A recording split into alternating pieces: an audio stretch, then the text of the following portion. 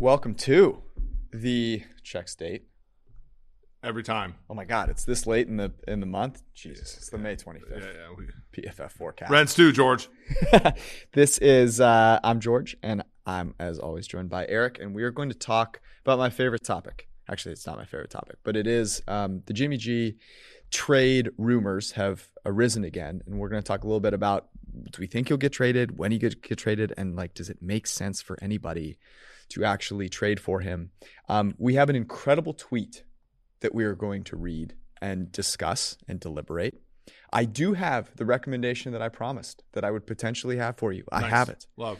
And the best part, best for last, we're going to talk player props, season-long player props for some rookies. Let's rock.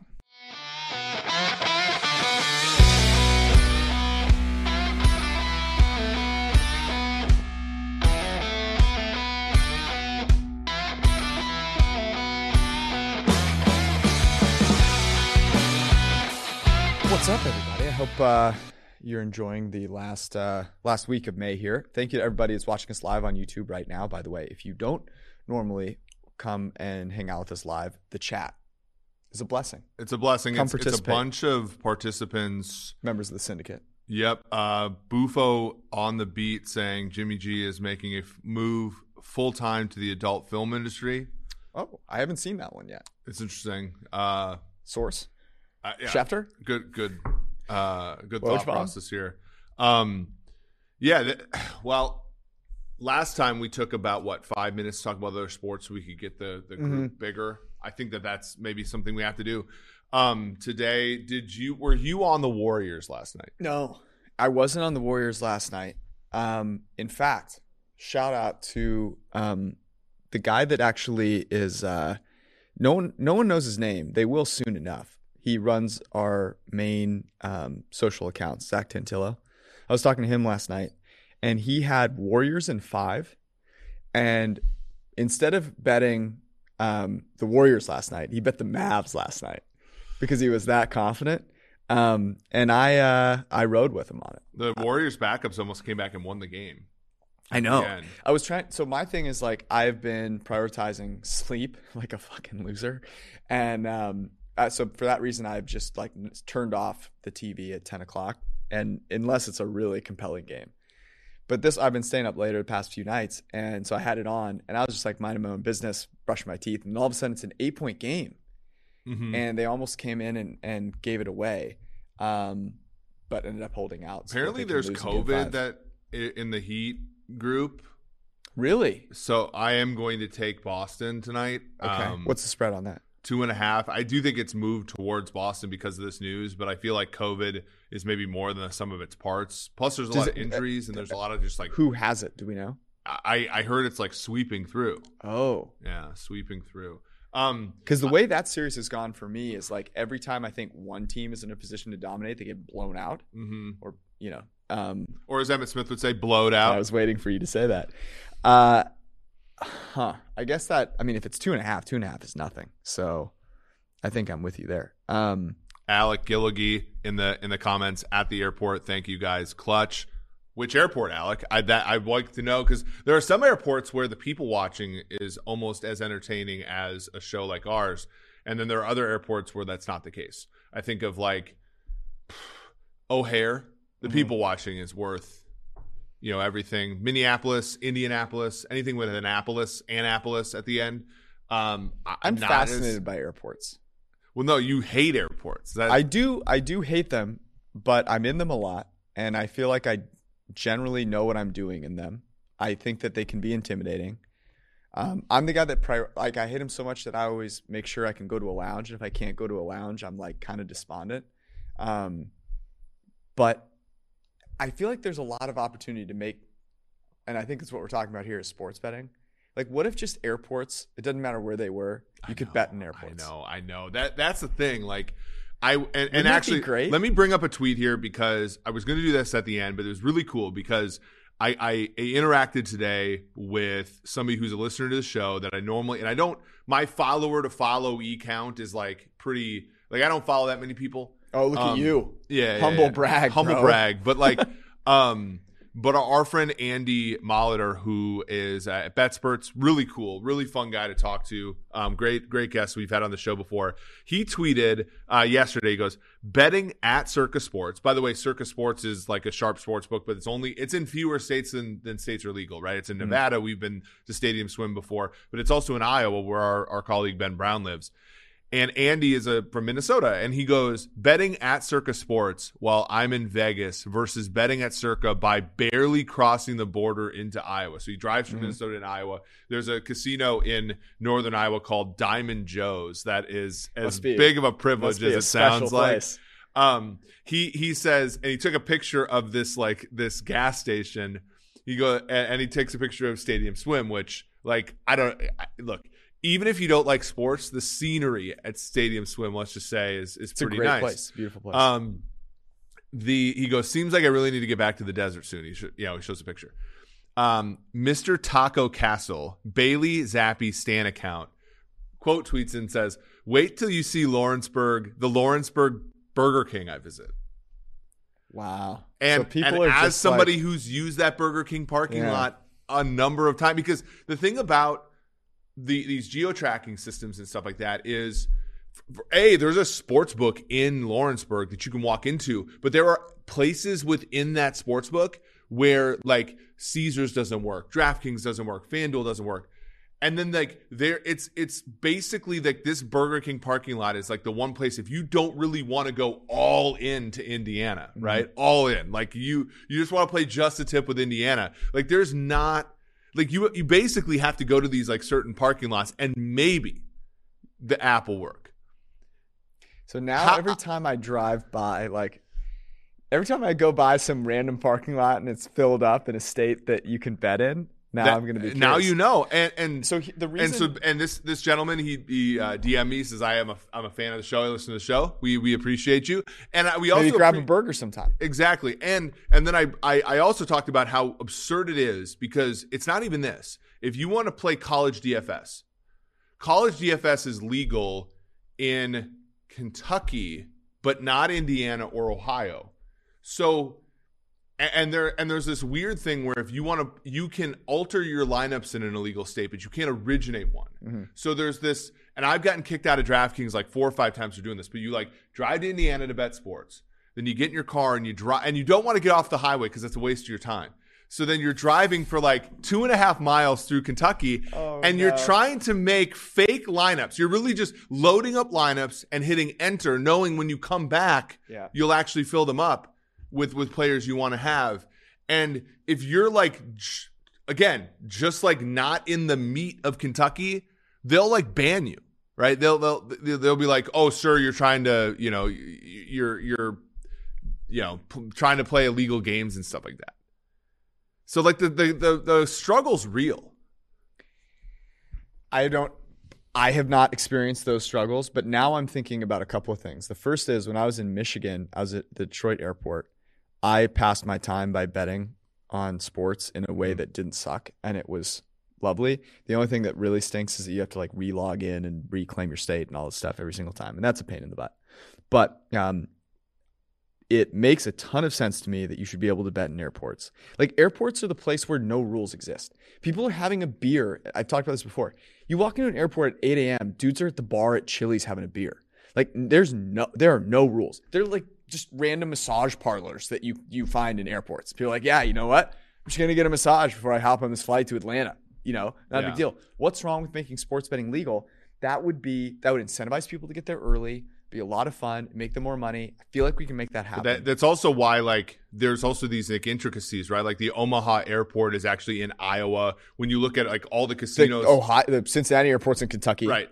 You also there's opportunity here. There's also that some of the casinos, I think the Council Bluffs casinos, the Omaha casinos are on water. I think that there's laws that require them to be on water because there are Native American lands that are all this kind of stuff, and you should just make okay, above certain however many feet in the air, sports betting's legal. That's how you should make it.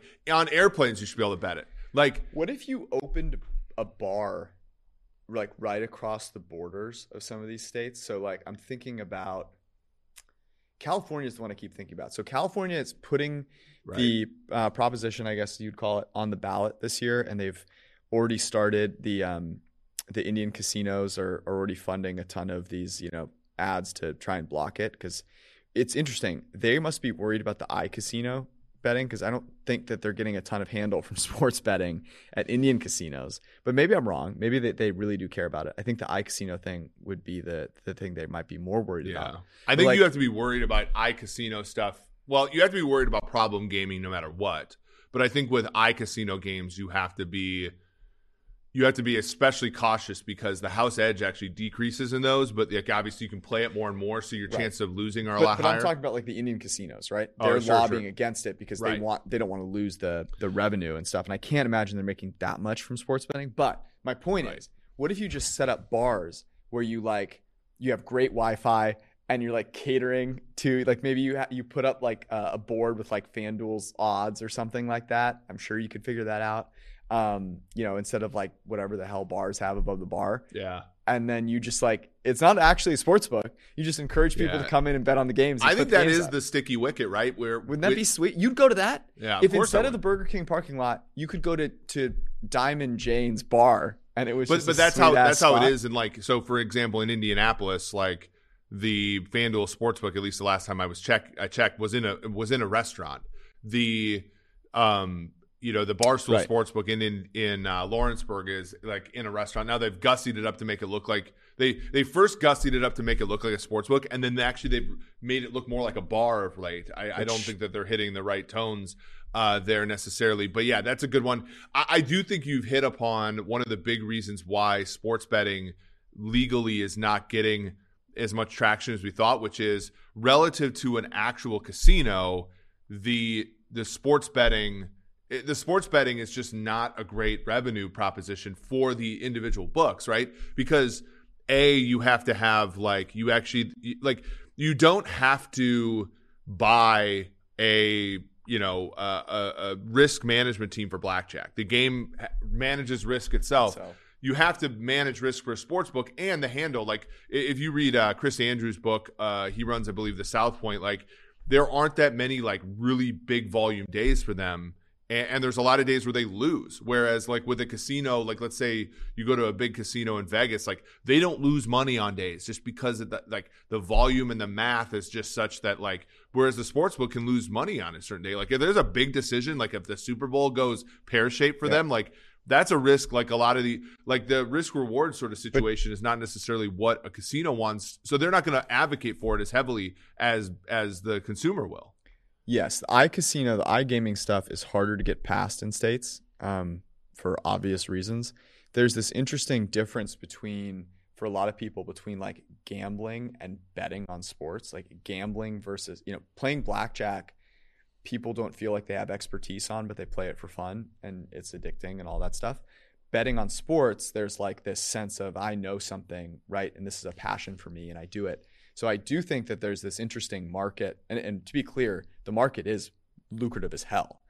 And, the sports books are making a lot of money. It's very lucrative for the apps. I think for a brick and mortar sports, a brick and mortar casino, I think doesn't benefit that much from sports betting. Agreed. And that I think is where you hit the impasse, which is the Native American casinos. Like everybody's like, oh, this is just another revenue stream, and they're looking at it like, actually, no, we're not taking that much handle, and that's if we make good lines, right? And making good lines is costly, and hiring the staff for all that. And then, like, you've even looked, like, I've looked at the casino in Lawrenceburg, and it's like they have actually like reduced. Like the sports betting thing has ebbed and flowed, but I think they're actually on a downward trajectory. You go into that and it's not necessarily as popular as it used to be. And it's again because of the apps. Like I can download the Barstool Sportsbook app on my phone and drive literally into, and then there's the other thing, like where if you sit down at one of those sports books, you have to pay $40 an hour just to sit there and bet, which you're like, I'm already laying 110 to win 100. Thanks, but no thanks. Yeah, you know what I'm saying? So, and that's like where like you're going to get the politics, because the brick and mortar casinos, which have the infrastructure that you want to be able to sort of like skirt some of the legislative, not legislative, but basically like the rules and stuff like that. Like you want them for that grounding. You want places for people to go, and you want that tied to an app. But for the most part, like they're not actually interested in it. No, it's a really good point. We could talk about this for days. We're Regulations not gonna do that though. We're going to move on to Jimmy G. Before we do, a reminder that the best place to play fantasy football this summer is Underdog Fantasy. By the way, I was thinking more about ads within podcasts, and I decided if I were an ad buyer, I wouldn't ask for you to do an ad read. I'd figure out a way for you to talk about it naturally in the podcast. So we'll pretend this is naturally happening in the podcast.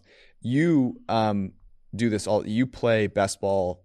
You draft best balls like it's your day job. Mm-hmm. You're very good at it. Now, you're a great multitasker. I'm not, so I couldn't do this as well as you could. But you can. You can be a part of Best Ball Mania because there's $10 million in total prize money, which, look, I'm not, actually, I am a mathematician. $10 million is a lot of money. You should get involved with it. And the easiest thing about Best Ball is that you draft once, never do anything else with your team, and you still have a chance to win. You don't have to do any of the roster management, and you sharpen your drafting abilities in a real stakes situation to then draft your teams. There's a reason that Underdog Fantasy's ADP, average draft position, is what we use, what our analysts use, what we'll have on our website very, very soon, so that you can get a sense of where players are being drafted. Plus, Underdog is going to double your first deposit up to $100 when you sign up with promo code PFF. And if you play 10 of those dollars using the promo code, you get a free PFF subscription.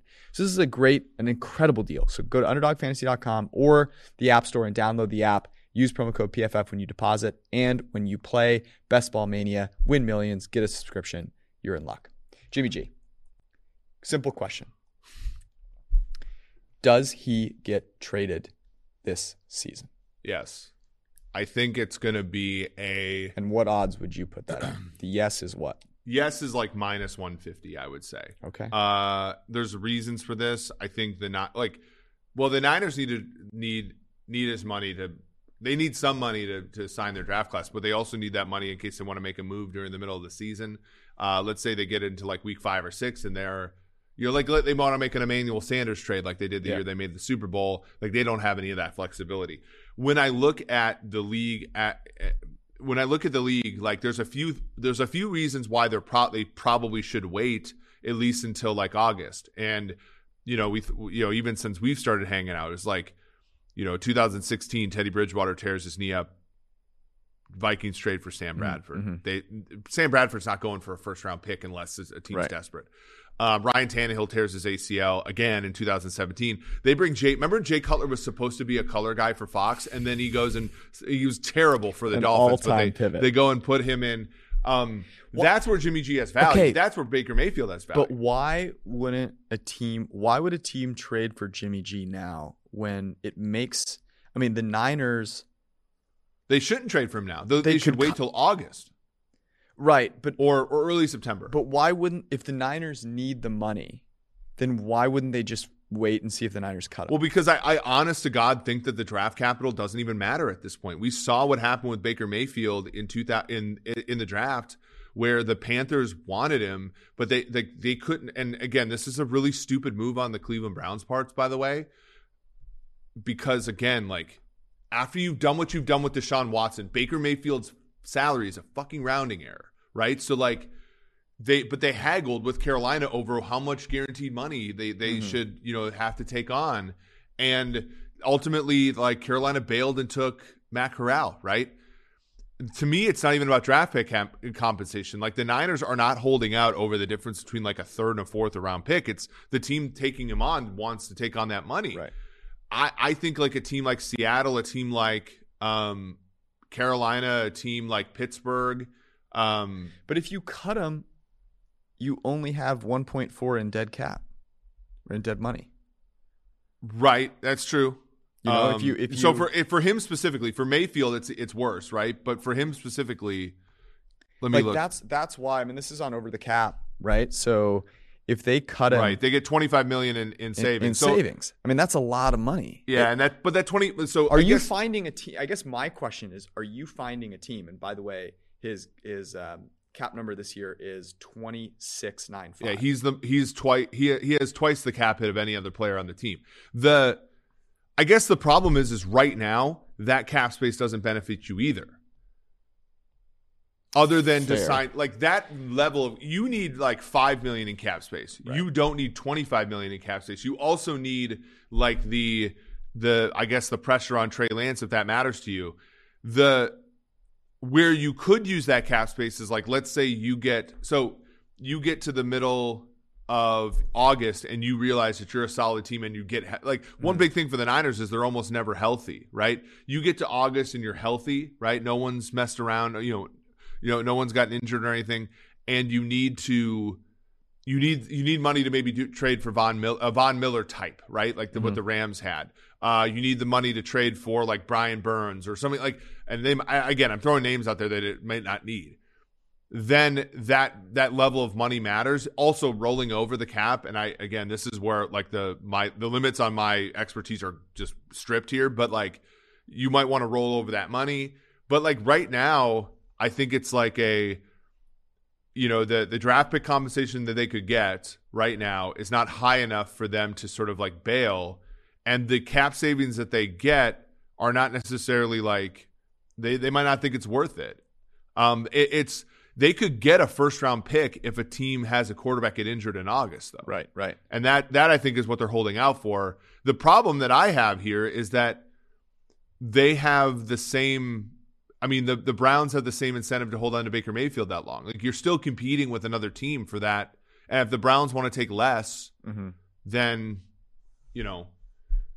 both guys are in a situation where you almost have to, like Jimmy G, they should never have to give up draft capital to let him go because they could just cut him. But for like Mayfield, they probably should have to attach a draft pick to him at this point because it's his fifth-year option. It's guaranteed. Right. It's guaranteed. I mean, that's the thing. And if you look at, the Niners right now do not have enough cap space to actually sign their draft picks. Yep. As cheap as their draft picks are. So yeah, which is crazy because as you said, they don't have a first-round pick, and their second-round pick was late in the draft, in the second round. So like Drake Jackson, his deal is going to be, it's going to be probably around $7 million. 2022 cap figure is going to be, just looking at comps, probably like 1.1. So it's not big. Yeah. But they don't have any cap space right now. If you go to overthecap.com, the 49ers they're the only team in the NFL with less than $1 million in cap space. They have $673,000 in cap space. So that's a challenge. And if you're a team that's looking to trade for him, right, you can hold them to that. They can't not sign Drake Jackson. They have to. So yeah, and they're almost out of options here, right? So if you look at like the base so one tool a team can use is to convert base salary into like a signing bonus and spread out the cap hit, right? But when you look at where they are, Trent Williams has a 7.25 base salary. So like in theory, like that's not a ton of room. Like you don't create a ton of room there. Jimmy Ward is 8.9. Again, like I don't even know how long these deals are. Jimmy Ward's is long enough to, I think, to prorate that. And they might have already, but like they don't. One of the key thing that they could do is take somebody who, like for example, Nick Bosa's base salary right now is $895,000. So they've clearly like, pushed money into the future and reduced his cap hit today.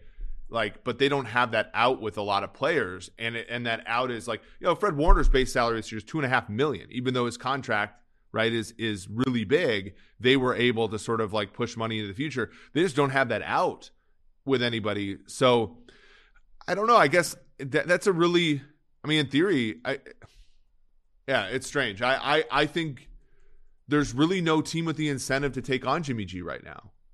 And if they cut him, and I think that the ultimate thing is like if they cut Jimmy G, like who's going to pick him up right away? Like he's basically a backup quarterback if he's on the open market right now, right? Whereas if let's say the worst happens and like a guy like Aaron Rodgers gets hurt, like Jimmy G's probably a better alternative than Jordan Love. You know what I mean? I mean, look, I don't know if Nagler's on here right now, but you didn't want to get that. You didn't want to get started there. Although they don't have the cap space to take him on. Like, that's the thing. Like, and not a lot of teams even have the cap space to take him on either. Like, it would have to be some sort of like arrangement. Yeah. Okay. This is not me. This is kind of me emotionally hedging. I'm going to answer the question I asked at the beginning of this. Will Jimmy G get traded? I can't imagine that he doesn't. But the fact that I can't imagine that he doesn't makes me a little nervous.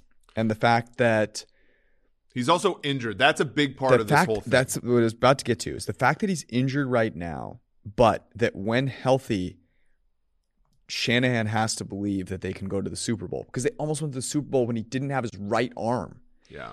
And the simple fact that Trey Lance coming out and looking bad. So here's how I'm thinking about it in my mind. If they get rid of Jimmy G, Trey Lance has to go out there. Okay. If he looks really bad, it's going to be even worse than if they have Jimmy G and they go, yeah, we got to play Jimmy because, it makes us competitive.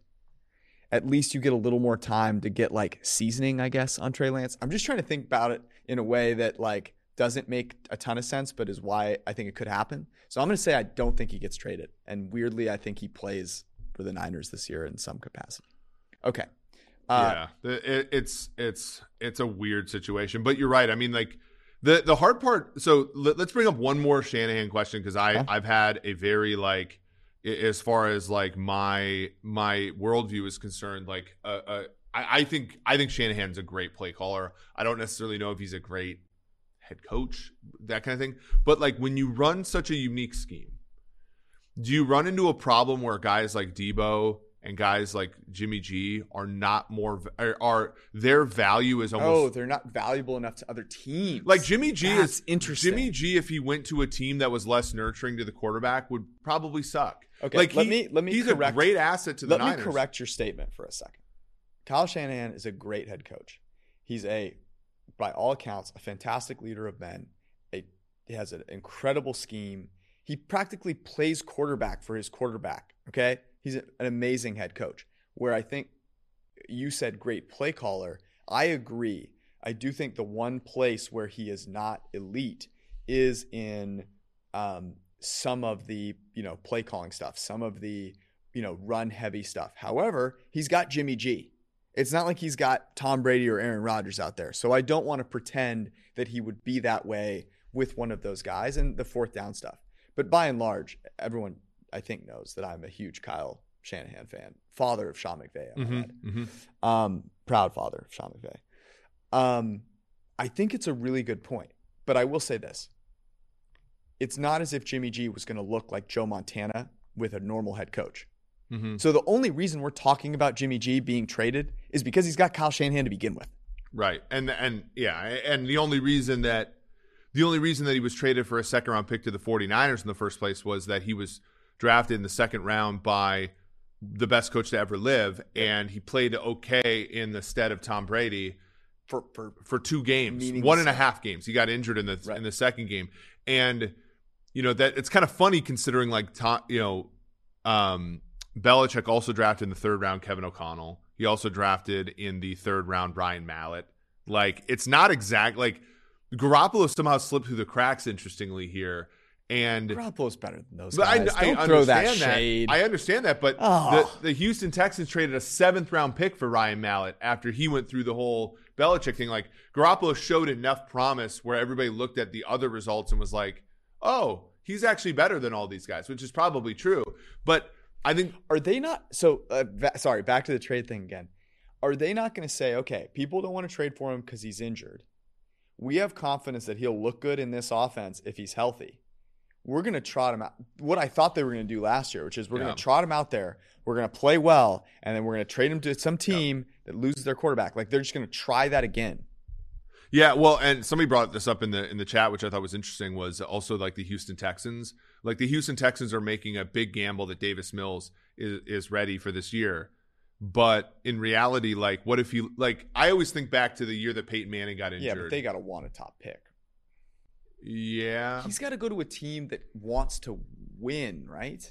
I actually don't know. Like, because I remember when when Peyton Manning's last year, when he had the neck injury with Indianapolis, they were going to go with Curtis Painter and then eventually Curtis Painter was so bad in the preseason that they brought Kerry Collins out of retirement and played him the first 3 games. Like, there is an aspect of a coach like Lovie Smith that just wants a quarterback to get the thing on the green, right? Mm-hmm. Especially with Houston being terrible for the second straight year, you might just want a guy who can run an offense. And if Davis Mills showed some promise last year, but there's nothing to say that he can't just completely shit himself in the preseason this year. Kind of interesting to talk about. I do believe that Shanahan is the best coach for a lot of players, and that reduces their value on the open market to some extent. I think that's fair. Okay, before we get to our next topic, which will be some betting that we're doing, including Eric has a new Jets.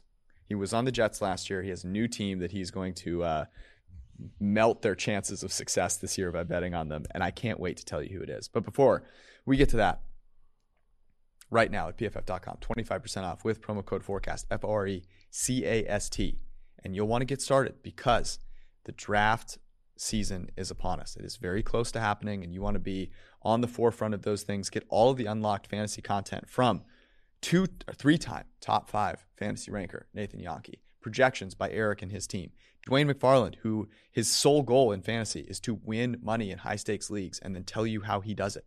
Ian Hartitz, who is the most engaging, hardest-working fantasy analyst on planet Earth. And, of course, Kevin Cole, who brings that little mathematical touch.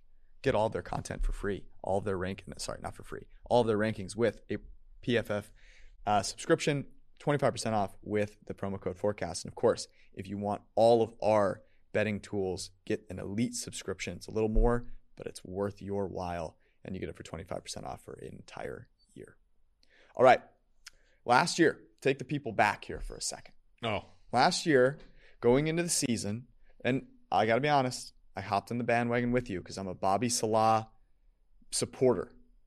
But you were all in on the Jets. This year's Jets. Are you ready?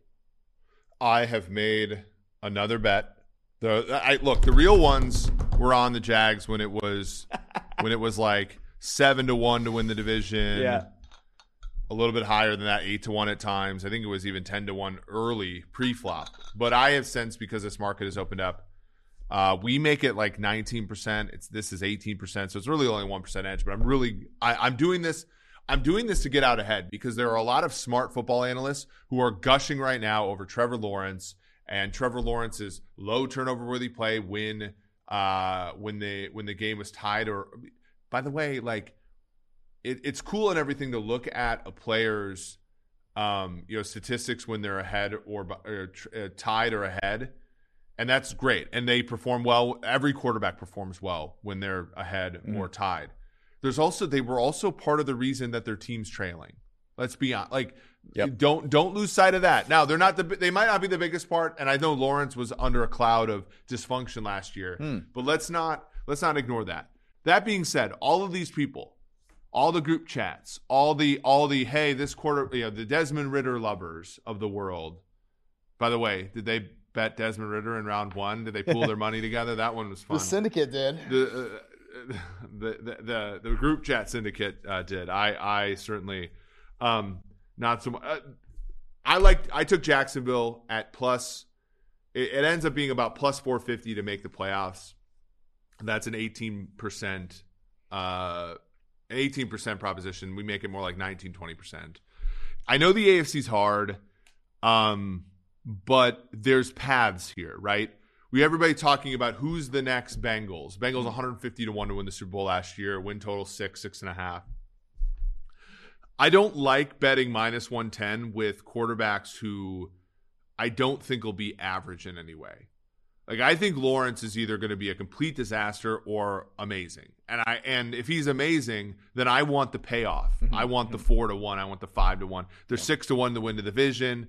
I actually think the closeness of the 4.5 to 1 and the 6 to 1 is all based upon the division they think being trash. Why would you not bet that then? Because I agree with you. Actually, that makes perfect sense. The way I think about it is that the AFC is tough, right?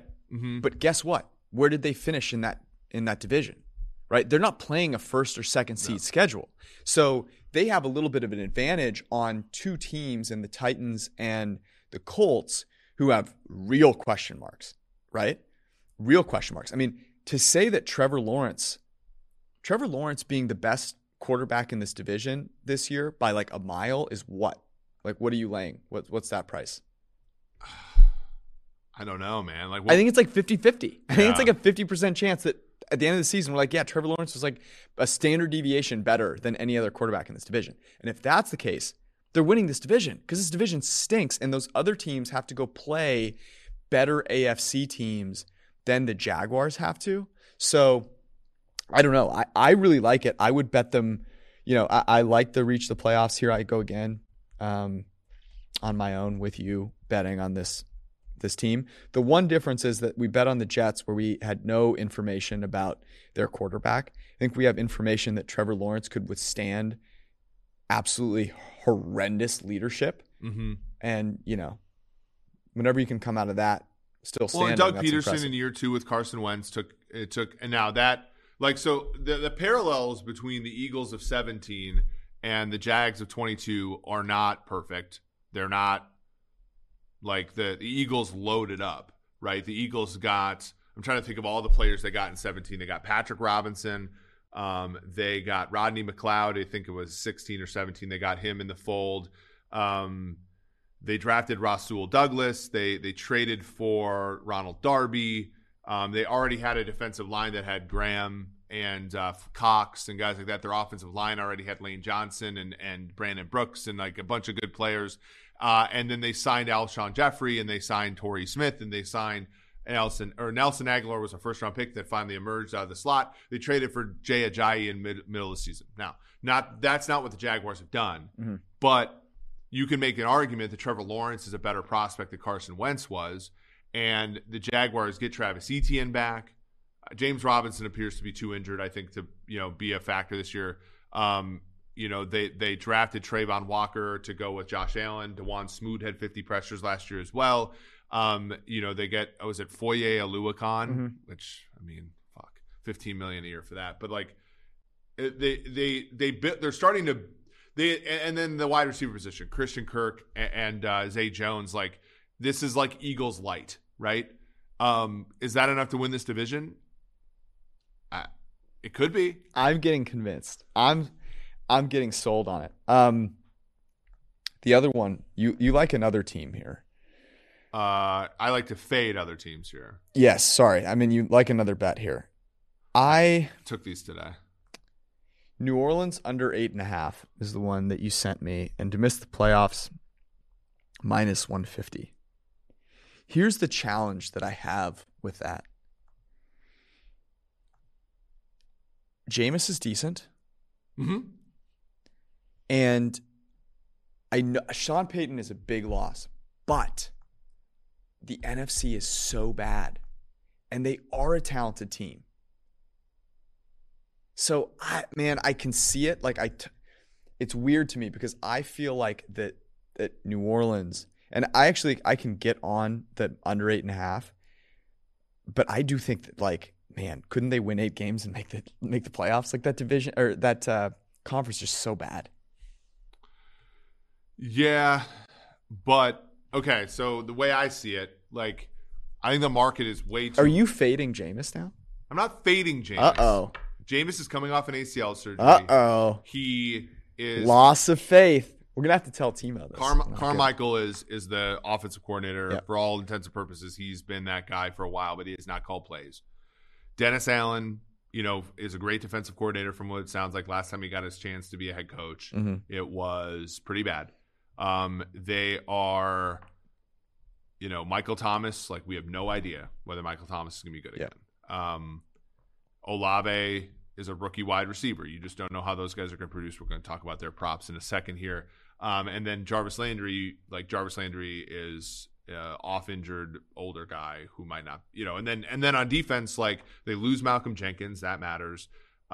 They lost Marcus Williams. They replaced him with Marcus May, but I think that's a downgrade. They lost Hendrickson 2 years ago, which I think hurt their pass rush some last year. And like in the NFC, you can just squint. Like, look, you have the first 5 teams, right? You have Tampa Bay, San Francisco, LA, Dallas, and Green Bay. Okay, so now you need 2 more, right? One more. I think Philadelphia is probably better than New Orleans. Minnesota in London is a 1-point favorite against the Saints, so they're technically a better team on a neutral field. And then we squint and we look at, okay, there are teams with better upside. There are, the Commanders have better upside. I think the New York Giants have better upside. I think you look at Arizona. You hate Jameis Winston. I'm not. Arizona. I didn't even include Arizona. I know that was surprising. Arizona has better upside. The Commanders do. The Commanders. Look. And again, I'm not a big Carson Wentz fan. I've said it on Twitter. I'd rather pass a kidney stone than watch him play a 60-minute football game. But I think Carson Wentz. Look, Taylor Heineke was fucking dreadful last year. This is you finally getting on board with it takes more than building around a QB. Yeah. Oh my God. We lost him again. We're not talking about that. Okay. So again, we make it 57.9% for New Orleans to go 8 wins or under. We make it 63.9% for them to miss the playoffs. So both bets make some sense. Yeah. And again, I like that. Like, I'm a big time Cap is real fan. I don't necessarily mean that means they're going to suck this year, but I do think that means you should be weary of laying big numbers for the New Orleans Saints. You mentioned Chris Olave. Let's talk about some season total over-unders for rookie receivers. So here they are. Let me start with, these are not listed. These are on DraftKings.com. And these, I'm going to list them in order here from highest to lowest. Treylon Burks, Tennessee Titans, that's set at 869.5. These are all, except for one that I'll mention, minus 115 aside. Next is Garrett Wilson, 749.5. Next is Drake London, 764.5. Next is Chris Olave, 719.5. Then we have Sky Moore, 680.5. Christian Watson, 675.5.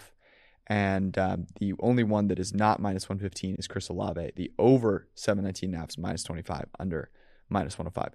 Which of these? Oh, and I forgot Jahan Dotson, 611.5. That's the lowest one. What sticks out to you here? Because there's one in particular that really sticks out to me.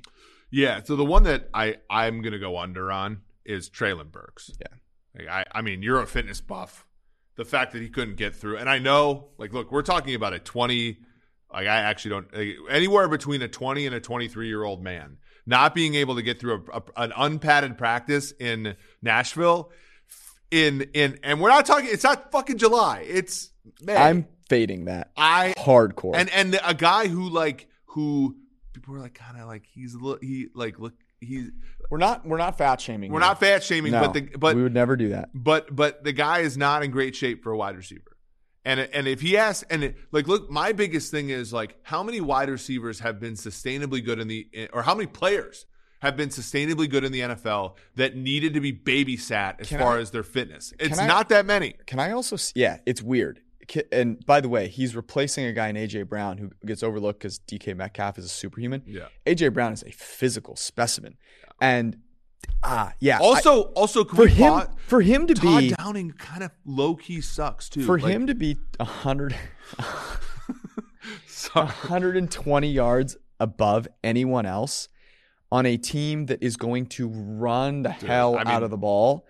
This is the last dance for Derrick Henry, and by dance, he's going to look and there's no holes. Yeah, and it's going to be a dance for him. Okay, so we're locked in on under 869.5. I am locked in. The second one that caught my eye, and I promise I am not doing this just to make you happy. Just to gas me up? But do we really think that Sky Moore can't get 700 yards? Well, I actually... What? One of my friends. Who is he throwing the ball to? Well, one of my friends, Sam McDowell, who is the Kansas City Star columnist, he blew me away with this statistic because I thought that this person straight up hat. McCole Hardman last year. Now you count playoffs, but McCole Hardman last year had 814 receiving yards. Now McCole Hardman's a bust if you ask anybody in Kansas City. Yep. And in the regular season now, he had 103 yards in Week 18 against Denver when they had to rest Tyreek Hill. Blah blah blah. Well, guess who's not playing on the Chiefs this year? Yeah, McCole Hardman in the regular season would have basically gone over this number or around this number. And McCole Hardman had weeks where he played 15 snaps. I think Sky Moore, and I'm a big time MVS guy. I think Juju's kind of fun. I mean, he ingratiated himself to us when we had the lock of the week. Yes. Pittsburgh versus Lions. He caught a 97-yard touchdown, helped us cover that number. But let's be clear. But Sky Moore's the number one wide receiver of this team in a perfect world. They invested. I mean, you think about it. Where did they invest the most capital in the receiving core? It was with Sky Moore. Round 2, yeah. Trade back. MVS is a 2-year, $20 million deal, so a little bit more there. But yeah, Juju is not the guy the Chiefs invested money in. It was a 1-year, $3 million deal. It could be up to 10. Juju, we don't have evidence that he's a great all-around wide receiver. We have evidence that he's a fantastic slot receiver when healthy. So, he's playing that role. Travis Kelce's playing tight end, which is a Y role. He actually plays the X for them. And then MVS is going to be a deep threat guy. And I think MVS is going to be great. But Sky Moore is the guy who's going to be getting them the first downs when they need them. I agree. Not a lot of drops last year for in the MAC, and Patrick Mahomes. One of the reasons Patrick Mahomes is reportedly happy that this change has occurred. Why? Well, hey, Tyreek Hill had 23 drops last year, including an interception that was returned for a touchdown by Micah Hyde on that, and guess the what one Sky that Moore, Von Bell took away. Guess what Sky Moore does? He breaks tackles, gets yards after he gets catch. open. He doesn't drop the ball. And you know who's going to get him open is Andy Reid. Andy Reid's going to get him open. Patrick Mahomes is going to hit him. I love the over there. Here's the one I liked, by the way. One that more. I'm going to go with one more. And I think that this is going to be because of unhappiness, but I also think this is me buying into Carson Wentz a little bit more than other people are. I like Jahan Dotson over 611 yards. My guy, Scott Turner, get him the ball. I like it. And I like it because of how I think Terry McLaurin is amazing. Everyone should. But they don't have it. I mean, after him, and they're going to be down in games. I don't think that they're going to be, I don't think the upside is coming there. So, yeah, I don't know if he'll get all 612 of those from Carson Wentz, but I'm with you. What about my guy, Breece Hall? Season rushing prop at 830.5. Yeah, so if you look at PFF.com, we did a cool college to pro projection for the top 3 running backs. James Get Cook, it for 25% off, by the way. Yeah, James Cook, Breece Hall, and Kenneth Walker. We have Breece Hall with about a 4.2 yards per carry per attempt. So if you do a little bit of math, that means that Breece Hall has to get 198 carries for this to make sense. Okay. Let's look at the 2021 Jets and see how many carries they were able to give to running backs last year, because they won 4 games. I think it'll be a little bit better for them. Michael Carter got 147 carries. Tevin Coleman got 84 carries. Ty Johnson got 61 carries. So among those running backs, Austin Waller got 25 as well. So you're probably looking at carry the 2, about 300 possible carries. Do we think that Breece Hall is going to get 2/3 of those carries? I think if healthy, he's going to get 2/3 of those carries. So basically, this is a bet on whether Breece Hall is going to stay healthy the whole year.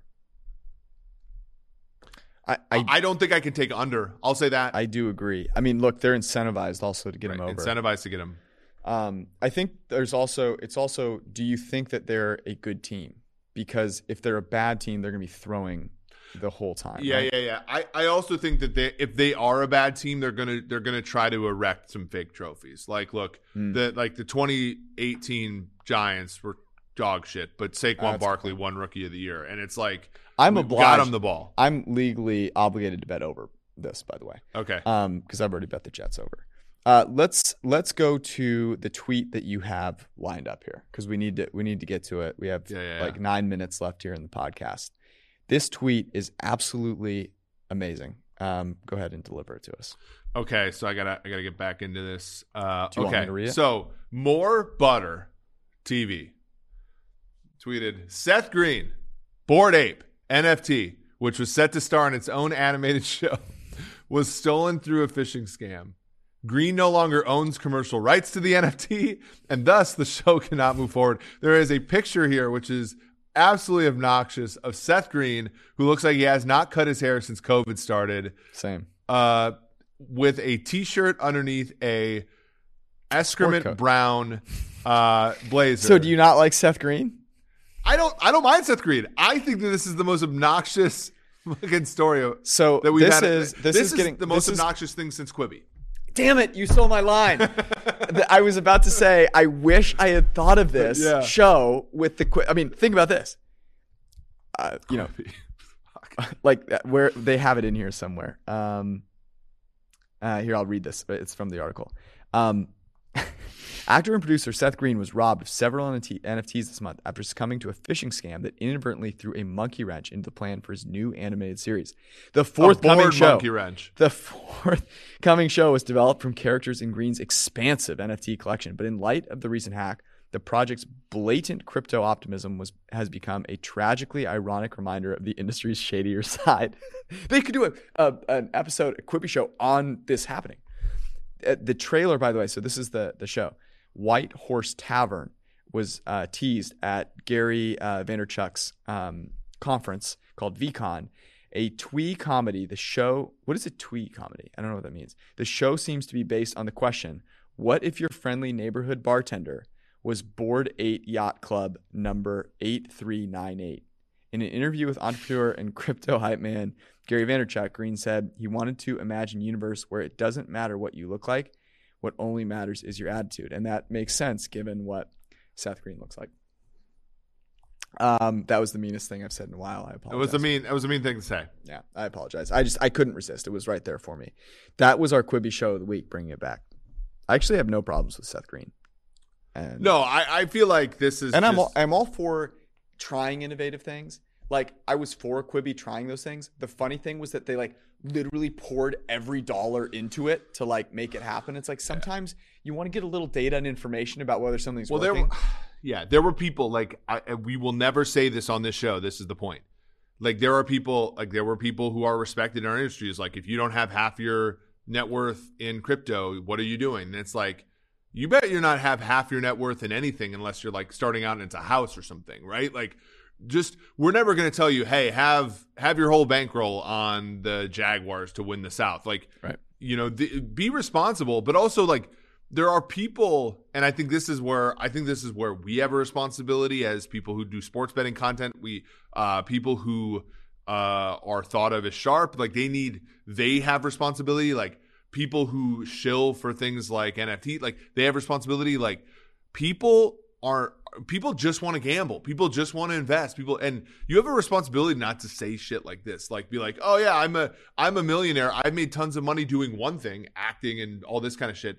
And my fans are going to follow me while I put my whole net worth in NFTs. That seems kind of shady to me. I don't know. I wasn't there. Okay. I have a recommendation for the people. Oh, nice. By the way, I listened to your recommendation last week, which was fantastic. I'm trying to remember the name of the podcast now because I am a moron. I have it in my library here somewhere. Yeah, Against the Rules, Michael Lewis. And it was about male overconfidence. And it was a fantastic episode. And it had me thinking, by the way, Eric, about sports betting. Find me a male that isn't confident in their sports take and willing to bet on it. Well, you can't find one at this table. No, I can't find one at this table. Well, I thought honestly, it was fascinating. As somebody who listens to a lot of sports betting content myself, just because I respect a lot of people in the space, like there are a lot of like take our friend Rufus Peabody. Like a lot of people say like his podcast isn't necessarily all that entertaining because Rufus, and people who comment on the show are like, oh, Eric does qualification. He qualifies things too much. It's like, well, yeah, like I'm only going to bet this if the price is minus 105 and not minus 115. Like that's because there are actual reasons here. But like that's the hard part about sports betting content now is like really sharp folks like Rufus, like they're winning because A, they have an edge, and B, they know the difference and they can appreciate the difference between minus 105 and minus 120. And when they talk about that kind of stuff, it's boring to the average person. Making money in an industry that might appear glamorous from a retail perspective is usually very different when you're making money in it. But anyways, this is not my recommendation is this. So there's a guy, he's on TikTok and Instagram. His name is Thomas_Straker. He does this series on butter. He makes all different kinds of flavored butter. And is his name Anthony Trash? No, but I made one of them. It was Café de Paris butter, and it was very good.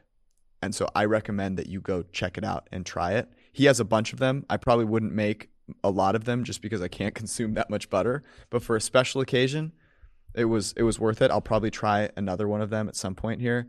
My recommendation is you go check it out and you give it a try. Here's the thing. You need recommendations for all of the food content that you should actually try making because there's a ton of it.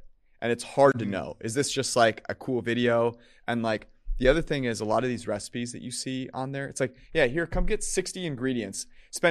My favorite thing is like, yeah, you want to make like this really basic thing? Go spend $200 on it. Well, and like, isn't like the shtick like the food blogs all start with like the story that elicited why they love this food, and everybody's like, yeah, no one cares. I just want to make a risotto. Well, right now, a lot of them are really focused on like the sound and visual component of it. You know, it looks cool. It's well produced, but then you try and go make it and you need like 70 ingredients to try it. Anyways, that's my recommendation. It's a lot cheaper than the recommendation that I gave last week. So you're welcome. And also Eric's recommendation from last week. A lot of good episodes there. That was our show. We'll be back on Sunday night. We love you all. Peace.